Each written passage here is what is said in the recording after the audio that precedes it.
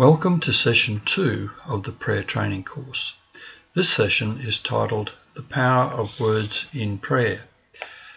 There is a certain power in prayer, and this study seeks to identify how to structure effective prayers and how to pray in such a manner that God will indeed incline his ear to us and hear our cry.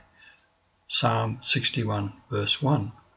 The primary purpose of prayer is to create a communication link with God, so that we can actually hear or sense what he's saying to us, and more importantly, that we can act on what we hear. As we work through this study, we will see that the Bible gives guidance to the use and structure of our prayers. However, in James 5, verse 16, we read, as expressed in the Greek, "The prayer of a righteous one has great strength, having been made effective." So we can infer that while there may be power in certain words and prayer structures, God values righteousness and will make the prayers of righteous ones effective. Surely then it's important to recognize the significance of the first part of verse 16, which talks about the confession of sin. It would therefore seem that a pure heart, cleansed of sin, is a prerequisite to God hearing and responding to our prayers. That is certainly something to ponder upon. Let us begin the study with a brief time of reflection. Firstly, we need to look at our motives in the prayers that we offer to or request of the Lord. Do I really want to hear God speak to me? Am I really willing to persevere until I hear God speak to me, more often, more clearly? Is there a desire in my heart to please God? Am I concerned enough to do something about my personal spiritual growth and development? Do I need to discipline my will and to make a new spiritual beginning now? Do I really expect a response from God? Am I willing to set aside time, not just to read God's word, but to relax before God? We need to consider these matters and to decide just where we are individually in each of these areas of our spirituality. We need to be totally honest with ourselves first before we can approach God. Let's look now at the first example of prayer in the Bible. It is interesting to note that the first mention of prayer in the Bible is found in the Old Testament, in Genesis chapter 25, verse 21. And this is what it says.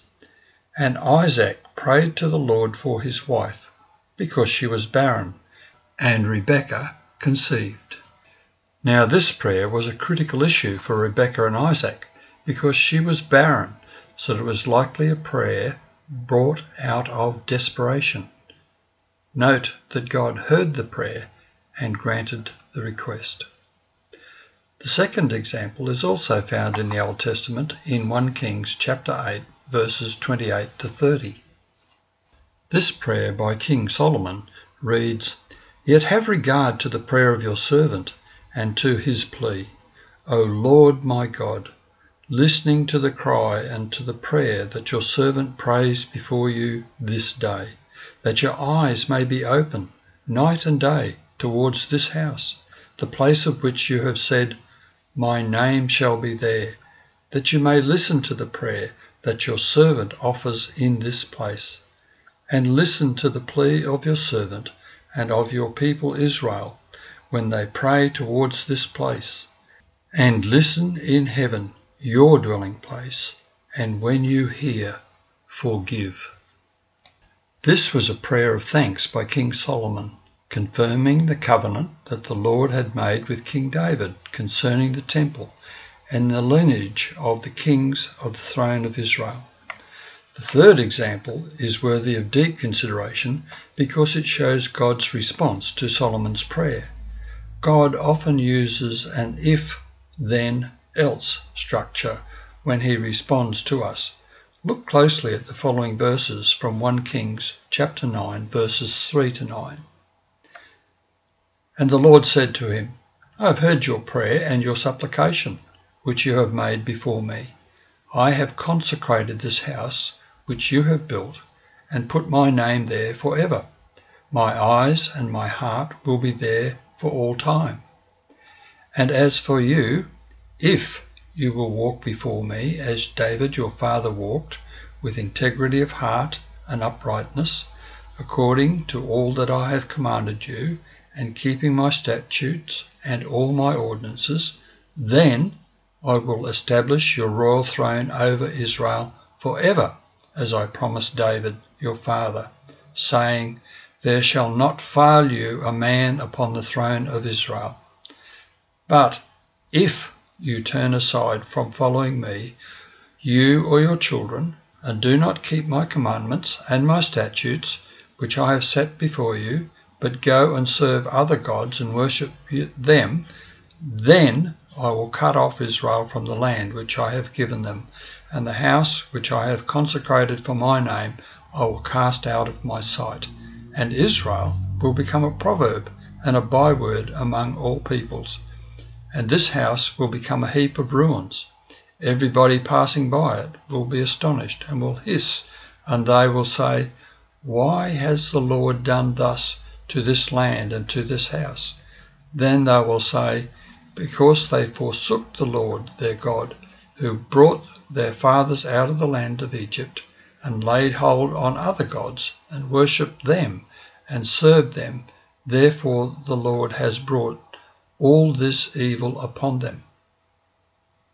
We need to understand that while God is able to grant anything by his sovereign grace, he often requires certain conditions to be met either before or after he responds to our prayers.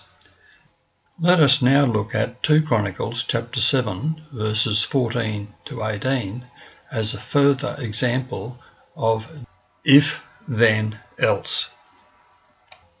Verse 14 in particular says this, if my people who are called by my name humble themselves and pray and seek my face and turn from their wicked ways, then I will hear from heaven and will forgive their sin and heal their land. This verse in particular is a classic example of God's if, then, else structure, and it should give us a challenge and give us valuable insights into the way God works through prayer. A repentant heart would seem to be the key. So, in summing this up, what is the thing that we can most learn from these prayers? You may note that they are of different types, and each one is for a different purpose. Can you identify what is different about each prayer type? And can you put a name to it? We will now look at the power in words. We often overlook or even fail to understand the power that is available to us through prayer. Yet the power package that is available to us is difficult for some to understand in this age when everything seems to need to be explained and accepted by scientific evidence. Throughout the Bible, we are encouraged to use and experience the power of the name of Jesus. Consider the following texts in the context of the power of Jesus' name. Luke chapter 9 verses 1 and 2. And he called the 12 together and gave them power and authority over all demons and to cure diseases. And he sent them out to preach the kingdom of God and to heal. Luke chapter 10 verse 17.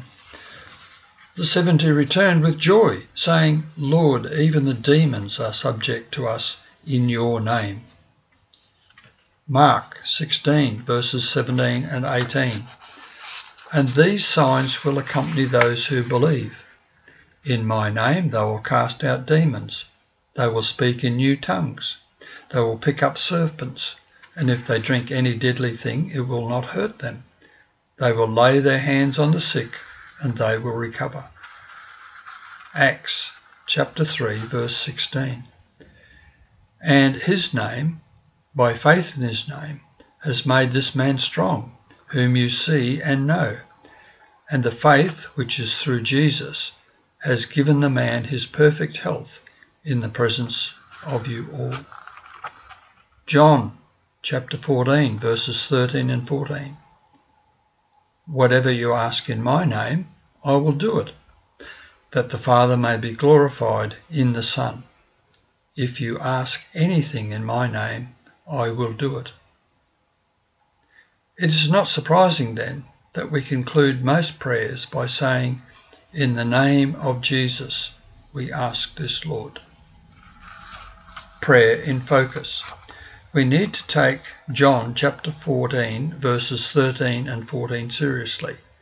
We need to ask God to give us greater understanding in just what Jesus is teaching here in these final hours before his sacrifice on the cross. There are 4 things that every Christian needs to hold constantly in focus, and these are: 1. The spiritual life of any Christian will never rise above the level of their praying. What a person is before God in prayer is what they are. Surely this makes prayer the most important thing we do. 2. The ultimate effectiveness of any church will never rise above the combined prayer life of its members. Surely we need, therefore, to encourage our members to pray daily. 3. The corporate prayer of any church will never be greater than the personal prayer lives of its membership. Surely we therefore need to encourage our membership to pray together on a range of issues. 4. The Christian's personal prayer life will never rise above their own personal, regular time of worship with God. Surely we need to understand who God is and regularly worship him in spirit and in truth.